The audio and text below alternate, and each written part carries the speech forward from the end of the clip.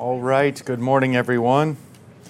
Welcome to our study of 2 Samuel. Let's begin in the name of the Father, and of the Son, and of the Holy Spirit. Amen. Our Father, who art in heaven, hallowed be thy name. Thy kingdom come, thy will be done, on earth as it is in heaven.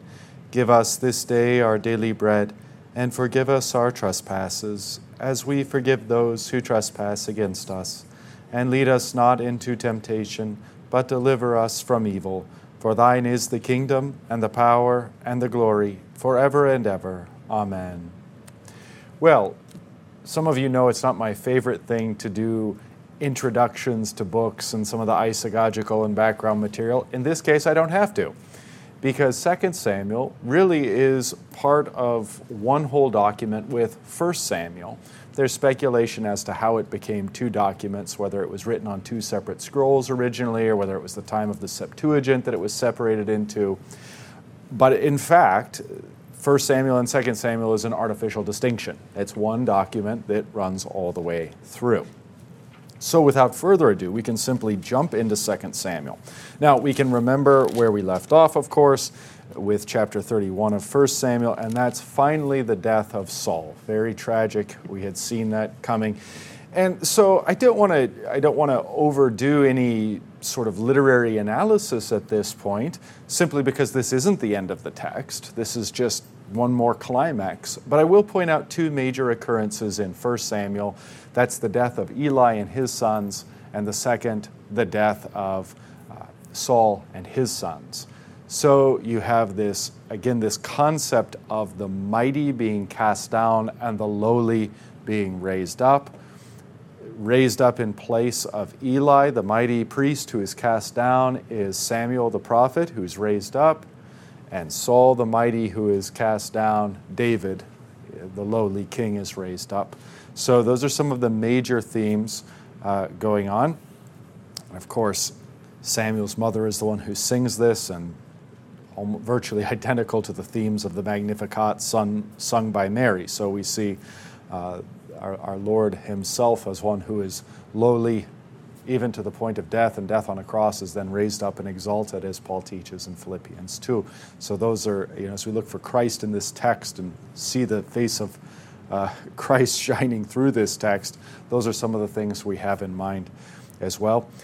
And then zooming in on this relationship between the two kings that has been going on for such a long time in the latter half of Samuel. When you're talking about kings, you're talking about anointed ones. When you're talking about anointed ones, you're talking about messiahs.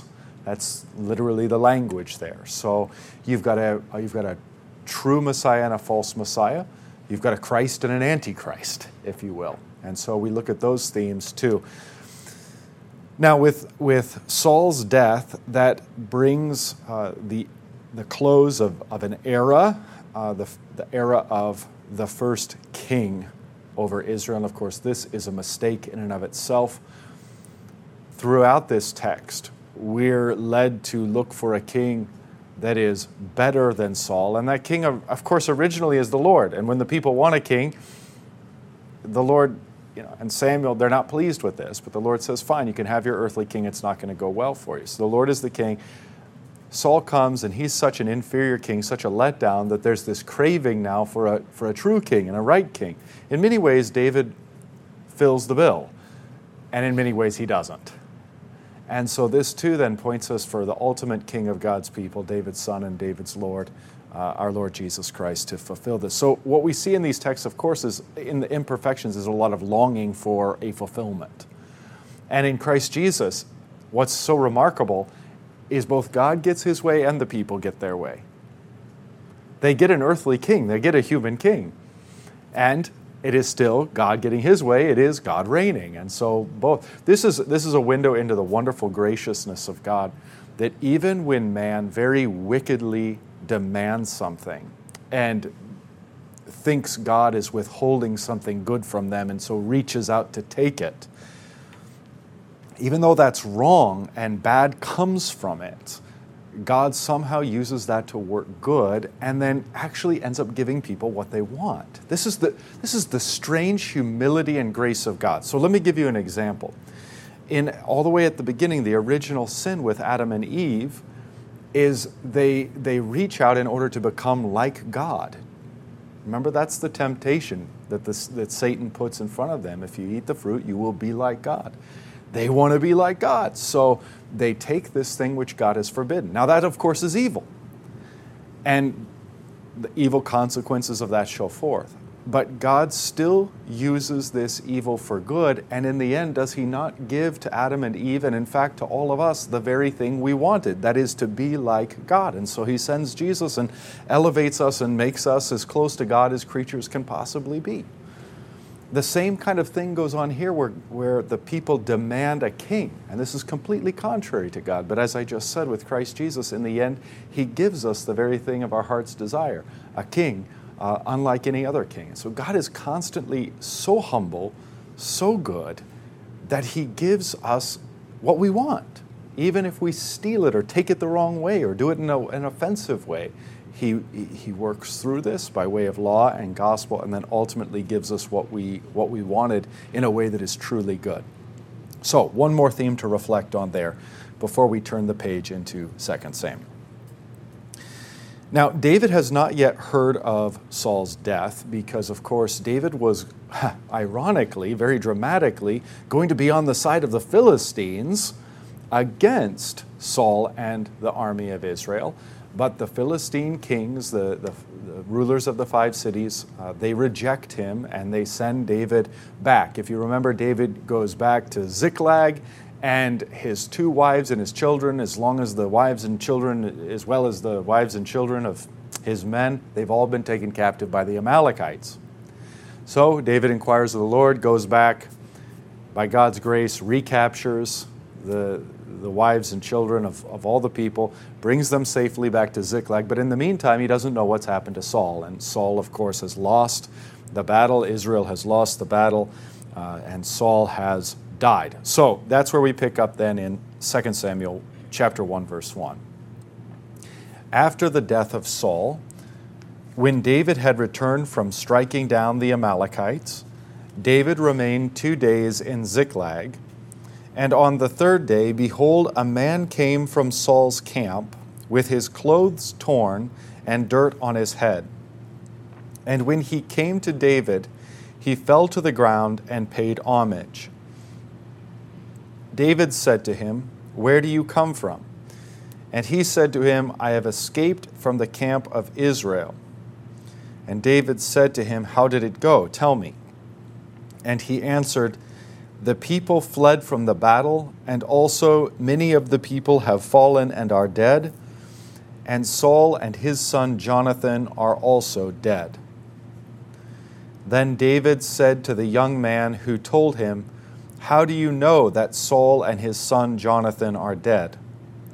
And the young man who told him said, "By chance I happened to be on Mount Gilboa, and there was Saul leaning on his spear, and behold, the chariots and the horsemen were close upon him. And when he looked behind him, he saw me and called to me, and I answered, 'Here I am.' And he said to me, 'Who are you?' I answered him, 'I am an Amalekite.'"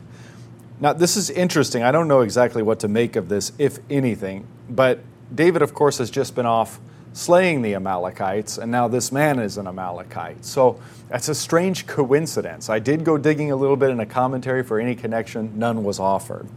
So who knows? If you find out the connection there, let me know.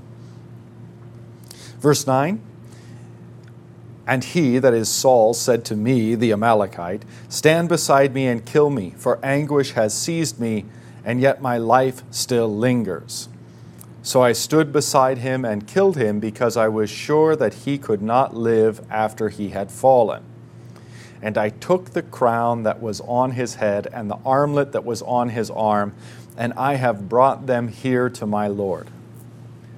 Does anyone detect anything wrong with this, based on what we read back in 1 Samuel?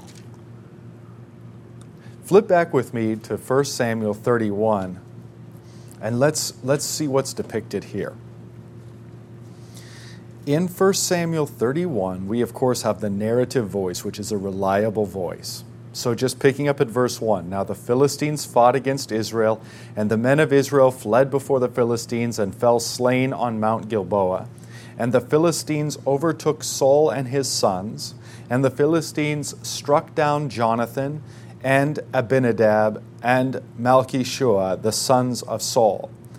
The battle pressed hard against Saul, and the archers found him, and he was badly wounded by the archers. Now, what does the Amalekites say is bearing down on Saul? Chariots and horsemen. What's the narrator say? It's the archers. The discrepancy. And so what you're going to see is this Amalekite isn't telling the truth.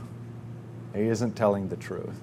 Okay, let's continue on. So chapter 31, verse 4. Then Saul said to his armor-bearer, "Draw your sword and thrust me through with it, lest these uncircumcised come and thrust me through and mistreat me." But his armor-bearer would not, for he feared greatly. Why? What did he fear greatly? He had the armor-bearer had the same fear that King David had, namely that he's not going to strike the Lord's anointed. Doesn't matter how rotten of a guy he was, doesn't matter how apostate Saul had become, he was still anointed of the Lord and in the office of king. So the armor-bearer refuses to strike Saul. Therefore, end of verse 4, therefore Saul took his own sword and fell upon it. And when his armor-bearer saw that Saul was dead, he also fell upon his sword and died with him. Okay. Thus Saul died, etc., etc. Now, into Ziklag rides this Amalekite. Well, that's an exaggeration. Yeah, but what's that? He says he killed him. Yeah, he says he killed him, right. Now, why do you think he would say to David, who's in line to be the new king, "Hey, remember your enemy? I whacked him for you." Yeah, he's looking for a reward. And that becomes, so he concocts this story. No doubt he comes across Saul because he is able to get the crown. In those days, kings went into battle in full regalia, crown and armlet. So he's able to grab the crown and the armlet from Saul. But his story doesn't match. Now, of course, as David is first hearing this, he's hearing this for the first time. It may well not have resonated with David at that time that he was being lied to. But by the time this narrative is recorded, most certainly David was aware that this is a false report, and so is the author here. So it gets recorded in just this way, that, again, if there's a connection, it's that the Amalekites were so rotten that they came against the unprotected camp of women and children and hauled them off. And then the Amalekites are so rotten that they concocted this story about killing Saul just to gain favor with David. So that's probably the impact, but again, I don't know for certain. So the story doesn't make any sense. In the first place, we know that there were archers after Saul. Here the Amalekites says chariots and horsemen. Then there are other problems. There's no record of Saul calling back to this Amalekite, and the Amalekite saying, "Here I am." This exchange, "Who are you? I'm an Amalekite." And then Saul supposedly saying, "Stand beside me and kill me, for anguish has seized me, yet my life still lingers." Again, there's no record of that. And he says, "I killed him, so look, I get the credit, but I was sure that he could not live after he had suffered these wounds. So I get the credit on the one hand. On the other hand, if this offends you, he was as good as dead anyway. By the way, I brought the crown and the armlet, so here you are, my lord." What the Amalekite wants is a reward and the favor of David, and probably most earthly kings would simply say, "Wonderful, sit here in my throne room and have some high position and wealth and status." Not David. Not David. Verse 11, "Then David took hold of his clothes and tore them, and so did all the men who were with him. And they mourned and wept and fasted until evening for Saul and for Jonathan his son, and for the people of the Lord and the house of Israel, because they had fallen by the sword. Again, David sees himself as king of Israel, anointed by the Lord through Samuel. And so this loss of Israel is a loss for David and a loss for his men. And so they weep and mourn because this is a major military loss and defeat. Lots of life has been lost here. And then not to mention Saul and Jonathan. Of course, we'll see once more David's very close personal friendship, theological camaraderie with Jonathan and the deep pain that causes him. But he also will mourn for Saul. Even though Saul attempted to kill David so many times, David again sees him as the one whom the Lord has put in the office of king, of anointed one. And so David respects and honors and loves him no matter how poorly Saul has treated David. All of this gives us, I won't slow down other than just to point out and say that all of this gives us glimpses into the way that King David thinks, and why the scriptures, say that David is a man after the Lord's heart. We want to take in this data and we want to ponder it in our hearts, because then we'll learn more fully what it means that David is a man after the Lord's heart. So we want to take in these data points and have them in our hearts and our minds as well. Okay, verse 13. And David said to the young man who told him, "Where do you come from?" And he answered, "I am the son of a sojourner, an Amalekite." Now, the Amalekites, as the study note points out to you, these are resident aliens who owed obedience to King Saul. So, even though in the story the man has already said he's an Amalekite, David wants to make sure of that fact, make sure that this man as an individual owed loyalty to Saul, and in other words, should have known better to strike him. Verse 14, David said to him, "How is it you were not afraid to put out your hand to destroy the Lord's anointed?" It's an incredible question, because David himself, remember, he trembled and his heart even troubled him, the text says, after he merely cut a corner of Saul's robe off. David was almost beside himself. And here this man had just apparently, allegedly, casually slain Saul. David said to him, "How is it that you were not afraid to put your hand out to destroy the Lord's anointed?" Then David called one of the young men and said, "Go, execute him." Now again, so much for a reward. He's there, he thinks he's going to get a reward for David, and instead he gets executed. So So at this point in time in the narrative, of course, David simply takes it at face value. Talking about the history of it. David doesn't know what's going on. This guy says, "I came and killed King Saul." David says, "That's very great. You're dead." What's that? Yeah, right. Well, he admitted to it. Yeah, he admitted to it. And so David says, "Great. You're guilty of murder." I mean, that's sort of the superficial charge. The greater charge is you killed the Lord's anointed. Yeah, death sentence. Death sentence. It doesn't matter that he was, later on. How tragic for this Amalekite in his deceit, He probably never even killed him, and here he's... Yeah, exactly, right. Oh, so, I guess you get what you get, but... All right, so David has no problem here executing this man who he believed had struck down Saul. So one of the young men came and then struck down the Amalekite, and he died. And David said to him, this is verse 16, and David said to him, "Your blood be on your head, for your own mouth has testified against you, saying, I have killed the Lord's anointed." Which is a really, really poignant phrase when you just first take it at face value, because it is your blood be on your head, for your own mouth has testified against you, saying, I have killed the Lord's Messiah, the Lord's Christ. So think about those words in terms of the Jewish people, particularly the scribes and Pharisees of Jesus' day. And you remember what they say of Jesus, let his blood be upon us and upon our children. And how poignant these words in their own scriptures read to them, to their generation. From your own lips you have testified, saying, I have killed the Lord's anointed, the Lord's Messiah. This too is, of course, how Peter begins his Pentecost sermon.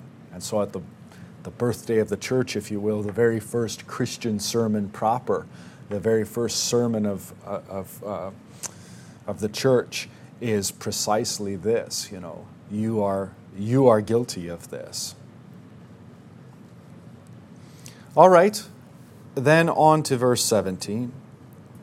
And David lamented with his lamentation over Saul and Jonathan his son, and he said it should be taught the people of Judah. Now, we're going to get into the background of this in just a minute, so I won't spend a lot of time, but do note at this point, it's just Judah. It's not all of Israel. He said it should be taught to the people of Judah, behold, it is written in the book of Jashar. There are a couple of ESV notes, if you've got an ESV study Bible. Those are the little tiny notes above the footnotes in the text column itself.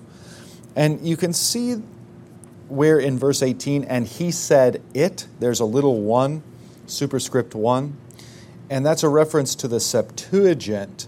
In Hebrew, this is the bow, which may well be the title of this lamentation as they knew it. They might have known it as the bow, kind of like a hymn, like the title of a hymn or something like that, right? So I simply point that out in passing. And then the next thing you see is this book of Jashar in verse 18. And he said it should be taught to the people of Judah, behold, it is written in the book of Jashar. This is also, the ESV study note points out that this is, or of the upright. So the book of the upright or the book of the righteous, the book of Jashar. There's mention of this in Joshua, but this is an extra canonical text that's been lost. So we don't know what this book of Jashar is. Yeah. So I wonder about the Amalekite. He doesn't recognize that Saul is an anointed one, right? He just thinks he's a king. No, he knows. That's why David wants to fetch out if he's an Amalekite. Then he knows that Saul is the anointed one of Israel. What's the Amalekite to Israel other than their fighting? At this point, as the study note says, the Amalekites are resident aliens. That is, they're within the land, the promised land that belongs to God's people. They're being allowed to live there by God's people. They owe loyalty to the king. They should recognize Saul as king, and indeed he does. That's why he takes the crown, and so they should recognize him as the anointed. And so to strike him down is not their business, not anything they should be doing. Yeah. Okay, so without further ado, here is the lamentation of David for Saul and Jonathan. He said, verse 19, your glory, O Israel, is slain on your high places. Again, they were in the mountains of Gilboa, so that's the reference.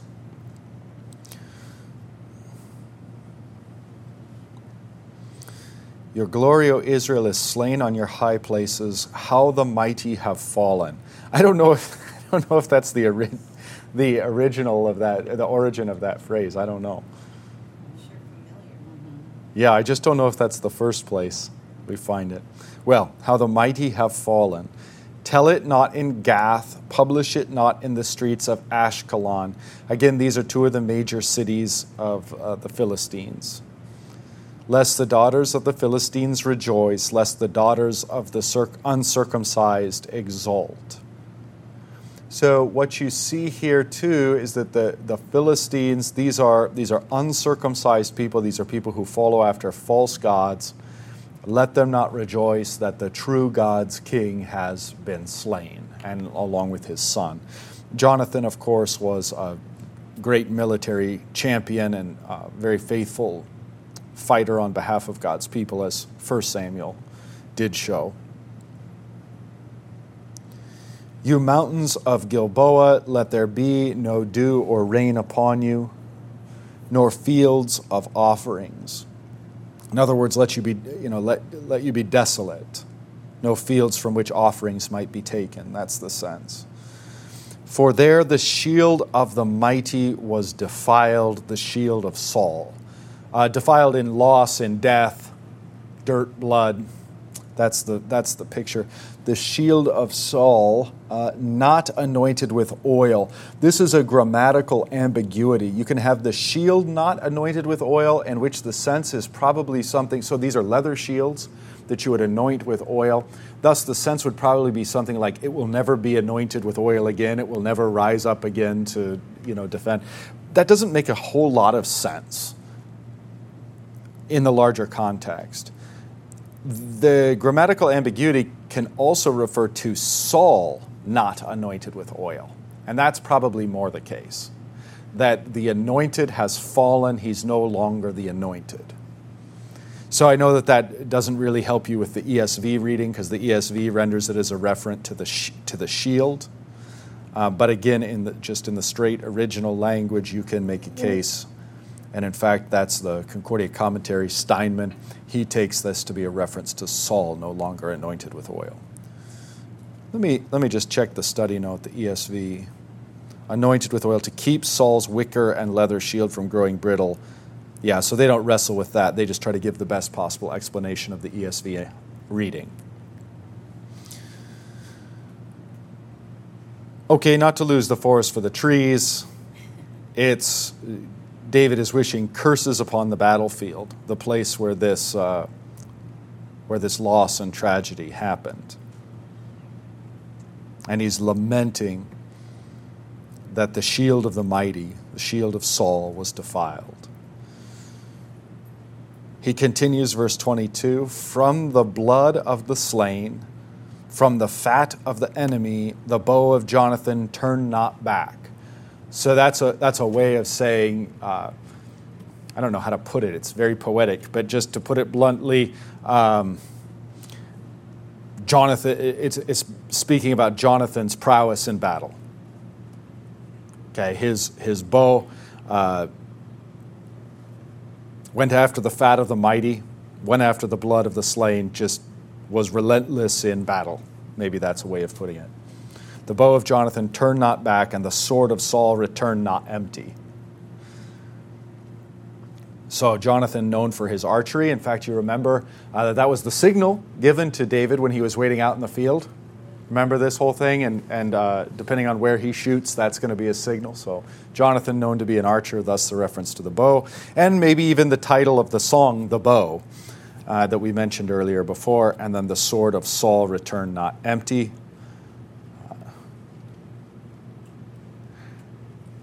There's certainly some tragic irony in that phrase, though I doubt that David means that.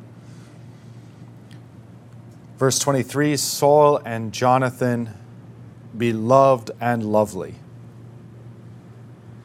And again, this is just such character on the part of David, because to include Saul, right? Because Saul was absolutely wretched to David and made David's life miserable. I won't recount all the dirty, nasty things he did to David, but you can even think about holding out his daughter and then pulling his daughter back and marrying him off to another, allowing him to marry his daughter Michal, and then when David's off and about, marrying off his wife to some other man. I mean, then trying to kill him multiple times, chasing him all over the mountains, trying to trick and trap him in every possible way. Just absolute wickedness. And here David can sing his praises. It's really incredible character. Loving your enemies, explaining everything in the kindest way, loving a man who is in and of himself completely unworthy, but on account of his office, respecting and loving him. All wonderful examples here on the part of David. Saul and Jonathan, beloved and lovely, in life and in death they were not divided. Again, this is explaining everything in the kindest way, because indeed at times they were. When Jonathan learns that Saul, in no uncertain terms, is going to try to kill David, Jonathan is very upset by this, very angered at his father. In life and death they were not divided. They were swifter than eagles. They were stronger than lions. You daughters of Israel, weep over Saul. who clothed you luxuriously in scarlet, who put ornaments of gold on your apparel. So, in other words, his kingship provided for you. Verse 25, how the mighty have fallen in the midst of the battle. Jonathan lies slain on your high places. I am distressed for you, my brother Jonathan. Very pleasant have you been to me. Your love to me was extraordinary, surpassing the love of women. How the mighty have fallen, and the weapons of war perished. So again, we saw that unique friendship and camaraderie that, as we Lutherans would say, was not just a left-hand kingdom, civil camaraderie, but a right-hand kingdom. They were on the side of Yahweh. They were spiritual brothers and spiritual warriors together as well. And so the closeness of that relationship transcended that to even David and his two wives.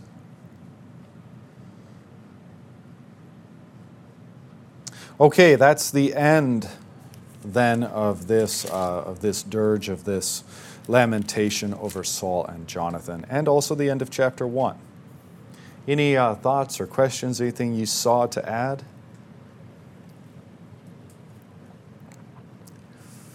Okay. Well, I wish I could say it gets happier from here, but it doesn't. It doesn't. Even from the very beginning, David's kingdom is plagued, just plagued. His reign is plagued with violence and tragedy and familial troubles. It's exacerbated, as we'll go along and as we'll see, because of David's own sins. But even from the get-go, that's nothing really to be envied. Chapter 2, verse 1. After this, David inquired of the Lord, which is entirely refreshing after seeing so many chapters where Saul simply does whatever he wants to do. David inquires of the Lord, shall I go up into any of the cities of Judah? There too, note again, Judah. And the Lord said to him, go up. David said, to which shall I go up? And he said, to Hebron. So David went up there, and his two wives also, Ahinoam of Jezreel and Abigail, the widow of Nabal of Carmel. We met both of them back in 1 Samuel. Verse 3, and David brought up his men who were with him, everyone with his household, and they lived in the towns of Hebron. Approximately 600 last we were given a rough number. That's how many were with him in Ziklag. And the men of Judah came, and there they anointed David king over the house of Judah. Okay, so David, of course, has been anointed already by Samuel way back when he was selected out of his brothers. And now he is formally anointed by by the people over whom he's going to rule, but it is just the house of Judah. Now that'll all become clear in just a minute. So continuing on with a new paragraph, but still verse 4. When they told David, it was the men of Jabesh Gilead who buried Saul. This came at the very tail end of 1 Samuel. Remember, they desecrated, the Philistines desecrated the body of Saul, did all their horrible pagan stuff. And the men of Jabesh Gilead had went and gotten his body and given him proper burial. So just tying up that loose end here. When they told David it was the men of Jabesh Gilead who buried Saul, David sent messengers to the men of Jabesh Gilead and said to them, may you be blessed by the Lord because you showed this loyalty to Saul your Lord and buried him. Now may the Lord show steadfast love and faithfulness to you, and I will do good to you because you have done this thing. Now therefore let your hands be strong and be valiant, for Saul your Lord is dead, and the house of Judah has anointed me king over them. What we see too here is a theme that so David, in doing the right thing, ends up also doing the politically expedient thing. although he's probably not doing it for those intentions. So in doing the right thing by putting to death this Amalekite for killing Saul, not only is he doing the right thing and the just thing, but he's also sending this message. No one tolerates an assault on the Lord's anointed, which in this case also happens to be him. Yeah. So in doing the right thing, it's also the politically expedient thing. And that's true here with Jabesh Gilead. So in rewarding them, he also does the right thing to do for burying Saul and for their loyalty. It also ends up being politically expedient because he's teaching all the people that the king is to be honored and his life respected and even in death respected. So this is a theme the study note points out, the study notes of the ESV point out from time to time, that it just so happens that the right thing is the politically expedient thing. Excuse me, I'm having a hard time talking all of a sudden. All right.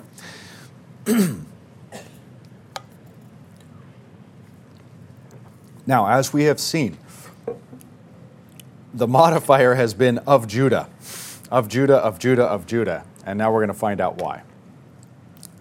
Chapter 2, verse 8. But Abner, the son of Ner, commander of Saul's army, took Ish-bosheth, the son of Saul, and brought him over to Mahanaim, and made him king over Gilead and the Asherites and Jezreel and Ephraim and Benjamin and, well, all Israel. Ish-bosheth, Saul's son, was 40 years old when he began to reign over Israel, and he reigned 2 years.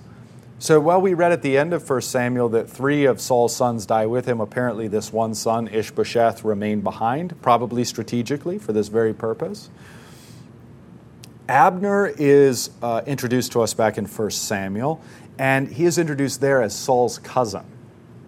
Okay, so this is thus Abner's loyalty to Saul and to that line. So he takes Saul's remaining son, Ish-bosheth, and Abner, of course, is the commander of Saul's army, as we're told here. So, as so often is the case in politics, the army decides who leads, and in this case, it's going to be Ish-bosheth. Verse 10, Ish-bosheth, Saul's son, was 40 years old. Oh, I'm sorry, I read that. He began to reign over Israel, and he reigned 2 years. So short reign, some foreshadowing there. But the house of Judah followed David. And at the time that David was king in Hebron over the house of Judah was 7 years and 6 months. In other words, what's the kind of shocking thing at this point? Israel's already divided in exactly the way it's going to be divided permanently after Solomon. Israel's already divided between Judah and Israel. There's already temporarily 2 kingdoms, at least here. And 2 kings. One whom the Lord has anointed and one whom the Lord has not. Okay, well now we get into tragedy. I think I liked this much more when I was like 12 years old and was reading this than I like it now. Because it's a bunch of violence and bloodshed. Now it's a little too real. Then it was kind of Hollywood to me. All right, verse 12. Abner the son of Ner and the servants of Ish-bosheth the son of Saul went out from Mahanaim to Gibeon. And Joab, now this is the first time we're introduced to Joab, and he's an important figure. As the study note points out, he is David's nephew and commander of his army. Okay. So we have this setup for this rivalry between Abner and Joab. They're the 2 commanders of the 2 armies. They're both related to the kings. And neither of these men are men to be trifled with. That's the thing you also find in these texts. Verse 13, and Joab, the son of Zeruiah, and the servants of David went out and met them at the pool of Gibeon. Is it here that the study note is? Yes. In verse 13, the study note also points out, archaeologists have found this pool, to be about 36 feet in diameter and nearly as deep carved from solid rock. Water would have pooled at the bottom of this deep, broad shaft. It was reached by a series of steps. So this is a place to have a skirmish, very dramatic landscape. And they are gathered there. So Ish-bosheth himself isn't there, but Abner and his army and Joab and his army. They meet at the pool of Gibeon, and then just in the middle of verse 13, and they sat down, the one on the one side of the pool and the other on the other side of the pool. And Abner said to Joab, "Let the young men arise and compete before us." And Joab said, "Let them arise." Then they arose and passed over by number 12 from Benjamin, and Ish-bosheth the son of Saul, and 12 of the servants of David. And each caught his opponent by the head and thrust his sword in his opponent's side, so they fell down together. Therefore that place was also called Helkath Hazurim. And the ESV says that means the field of sword edges, which is at Gibeon. Okay, so if we pause there, this is an absolutely terrible thing. This is one of the low points in the history of Israel. Because, and you can see this symbolized, there's a battle over who's the real Israel, thus the number 12 and 12. And the answer is that when these 12 and 12 clash, they completely kill each other. So the answer is none of you, in effect. None of you. This isn't Israel. None of this is Israel. This is brothers shedding each other's blood. Not only brothers in terms of countrymen, in terms of what we would call the left-hand kingdom, but brothers in terms of the right-hand kingdom. These are sons of God. You are all children of Yahweh, and you've murdered each other. So even though this is rather understated in the case, I think we have to zoom in on this, and it's so graphically depicted precisely to horrify us and draw attention to just how unnatural and horrific this civil war is. Now, after this has transpired and these youths have slain each other, we read in verse 17, and the battle was very fierce that day. So what erupts afterward is then full-scale conflict, civil war in Israel. And Abner and the men of Israel were beaten before the servants of David. So David's side conquers. No surprise there, given that David is the Lord's anointed. But tragedy unfolds further. Verse 18. And 3 sons of Zeruiah were there, Joab, Abishai, and Asahel. Now, you have, in the study note on verse 18, these are 3 sons of David's sister Zeruiah. They wanted to eliminate Abner, making it possible for David to become king of all Israel. So, in other words, all 3 of these men are nephews of David. Do I have that right? I'm always terrible at the family arrangement thing. Yeah, okay, good. Abishai, Asahel, and Joab, who, of course, Joab, we know he's the commander. Now, Asahel was as swift of foot as a wild gazelle. And Asahel pursued Abner, and as he went, he turned neither to the right hand nor to the left from following Abner. Then Abner looked behind him and said, "Is it you, Asahel?" And he answered, "It is I." Abner said to him, "Turn aside to your right hand or to your left, and seize one of the young men and take his spoil." All right, so Abner's running with a group of guys. He knows he's being followed by Asahel. He knows Asahel wants to get him. And he says, in effect, why don't you take on somebody your own size? This isn't going to go well for you. And we'll see what happens next. But Asahel would not turn aside from following him. Verse 22, and Abner said again to Asahel, turn aside from following me. Why should I strike you to the ground? How then could I lift up my face to your brother Joab? So we get the sense throughout this text that Asahel might be quite young. He's certainly inexperienced. Verse 23, faithfully, but he refused to turn aside. Therefore Abner struck him in the stomach with the butt of his spear, so that the spear came out at his back. And he fell there and died where he was. And all who came to the place where Asahel had fallen and died stood still. All right, so this is terrible. This is just terrible. And just very grisly, very gruesome, and very sad. Because here, actually, I think one gains a heart for Abner. Abner didn't want to kill him. Abner didn't want to escalate things. He had lost. He wanted to just take his loss and go home and regroup and figure it out later. And he certainly didn't want to make things any more personal between him and Joab.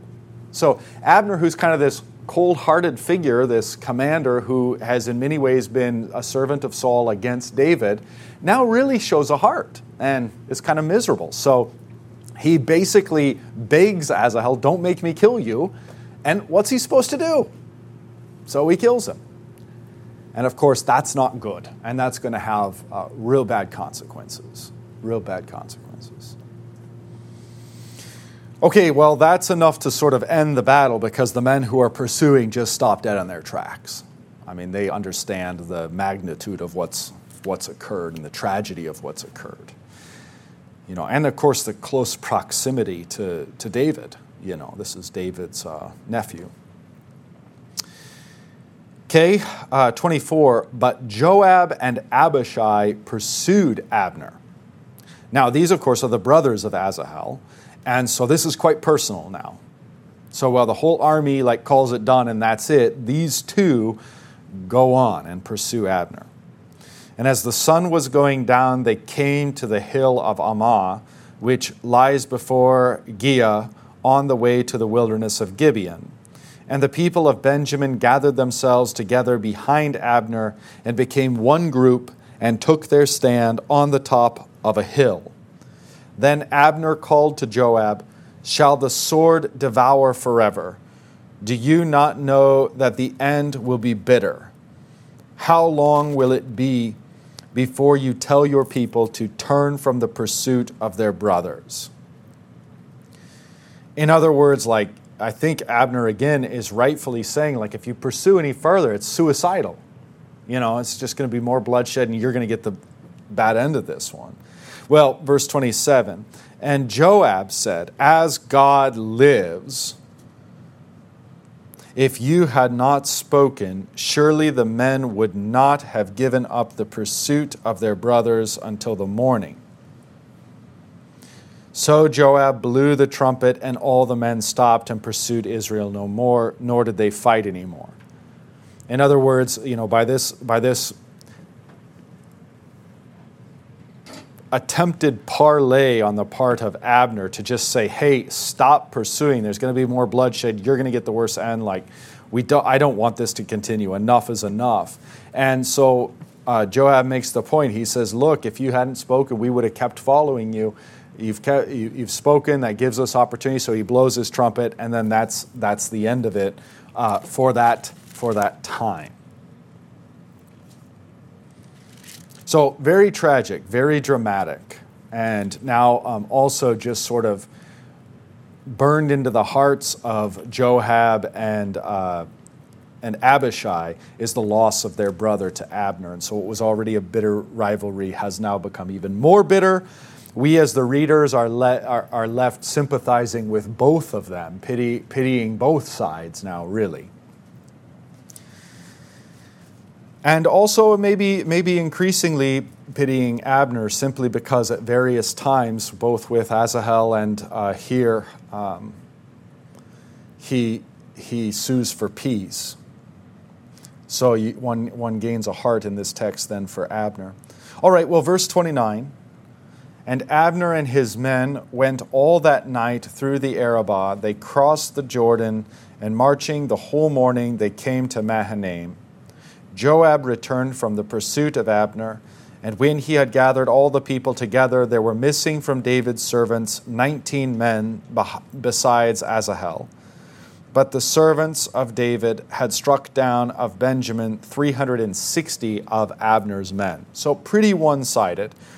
I don't know about that number, if that includes the 12 or not. I just don't know. And they took up Asahel and buried him in the tomb of his father, which was at Bethlehem. And Joab and his men marched all night, and the day broke upon them at Hebron. And there, of course, Bethlehem in the background. As far as I know, this is the same Bethlehem, the city, what is the city of David. And so we're just reminded subtly that Bethlehem's the city of David, and ultimately we're going to have a Christmas morning here. Okay, chapter 3, verse 1 tells us where all this is going, and it's very sad. There was a long war between the house of Saul and the house of David. And David grew stronger and stronger, while the house of Saul became weaker and weaker. And sons were born to David at Hebron. His firstborn was Amnon of Ahinoam of Jezreel. So Ahinoam gives him his first son, Amnon. And his second, Chileab, of Abigail, the widow of Nabal of Carmel. And the third, Absalom, of whom we'll be hearing a lot more, of course. Absalom, the son of Maacah, the daughter of Talmai, king of Geshur. Now, this is the first time we've heard of Maacah in the Samuel text. If you drop down to your study note, you'll see the study note, chapter 3, verses 2 through 5, and about two-thirds the way down. By marrying Maacah, David formed an alliance with the people east of the Jordan and north of Ish-bosheth's capital. So, again, we're reminded that this is a time of where marriages are as much political as anything else. So he has the wife Maacah now added. He's technically got 4 wives, although Michal has been given away to another. So with him, he's got these 3, Ahinoam, Abigail, and Maacah. All right, from whom he receives Absalom. And then verse 4, and the fourth, Adonijah. I don't know, I'll probably pronounce that one about 7 different ways. Adonijah, the son of Haggith. And the fifth, Shephatiah, the son of Abital. Now, this is the first we've heard of her, and I don't think she pops up anywhere in the study note. If you find a note on Abital, let me know. But I didn't see her. The sixth, Ithream of Eglah, David's wife. So the sixth son is Ithream of Eglah, David's wife, and I didn't see any reference to Eglah either. So David's getting a lot of wives and a lot of kids. And that also means these are political alliances by and large, so he's gaining strength, as the first verse said. The house of Saul is shrinking, losing strength. Okay, verse 6. While there was war between the house of Saul and the house of David, Abner was making himself strong in the house of Saul. Now Saul had a concubine whose name was Rizpah, the daughter of Aiah. And Ish-bosheth said to Abner, "Why have you gone into my father's concubine?" This is not, even if lust was a motivator, that's not the point. That's not the point. In going, this is all rather disgusting to us, and I suppose it should be, but in going into the king's concubine, you're asserting your kingship. This is all like National Geographic type stuff to us, but yeah, that's what that means. So when Ish-bosheth confronts him, it's not like, "Hey, how'd you let your lust get out of control?" It's more like, "What are you doing? Do you think you're the king?" So that's what's really going on here. All right, so Ish-bosheth confronts Abner, "Why have you gone into my father's concubine?" Then Abner was very angry over the words of Ish-bosheth and said, Am I a dog's head of Judah? To this day I keep showing steadfast love to the house of Saul your father, to his brothers and his friends, and have not given you into the hand of David. Yet you charge me today with a fault concerning a woman. God do so to Abner, and more also, if I do not accomplish for David what the Lord has sworn to him, to transfer the kingdom from the house of Saul and set up the throne of David over Israel and over Judah from Dan to Beersheba. And Ish-bosheth said, "Oh, crap." He could not answer Abner another word because he feared him. So what's actually going on here is Abner has switched sides. He said, "That's it. You ungrateful person, and you accuse me of this? Well, fine. I'm going to fight for David." What's this? A dog's head to Judah. Dogs are unclean and disgusting and filthy. So he's saying, look, am I not filthy to our enemies? I mean, have I not served you in just this way? And to this day, I've done nothing but love you and your father, and you treat me this way. You accuse me of this thing. So I'm out. I'm going to help David. All right, verse 12. And Abner sent messengers to David on his behalf, saying, "To whom does the land belong? Make your covenant with me, and behold, my hand shall be with you to bring over all Israel to you." And he said, "Good, I will make a covenant with you. But one thing I require of you, that is, you shall not see my face unless you first bring Michal, Saul's daughter, when you come to see my face." This would be a huge loyalty test to see if this is true or false, or because this would be subverting Saul and what Saul had done. Of course, David, David is probably technically doing the right thing here, and it's also the politically expedient thing. As the study note points out, David asserts his connection to Saul's family and rule. David considered himself still legally married to Michal because he had never divorced her. What Saul had done in giving her over to another is illegitimate in David's eyes. So he's doing the right thing, saying, "Bring me my wife back," but it's also very politically expedient. Not only in terms of discerning and assuring Abner's loyalty, but then also, and again, I think that this is a very important move politically because he says, look, my problem isn't with the house of Saul as such. My problem is with the rebellion, right? So I'm taking the house of Saul as my wife once more. Look, we are countrymen, we're brothers. So this is a very, very smart move. Of course, it's the right thing to do anyway. Verse 14, then David sent messengers to Ish-bosheth, Saul's son, saying, "Give me my wife Michal, for whom I paid the bridal price of 100 foreskins of the Philistines." And Ish-bosheth sent and took her from her husband Paltiel, the son of Laish. I don't know if we're supposed to sympathize with him or not, but her husband went with her, weeping after her all the way to Bahurim. Then Abner said to him, "Go, return," and he returned. So I guess we are supposed to sympathize with him to some extent. We don't know the backstory that they probably knew original to this event. But again, we just see the mess. We see the mess. Okay, we are at time. So let's simply mark the text there at chapter 3, verse 17. And we'll pick up back in the middle of this civil war and drama between the two houses. The Lord be with you.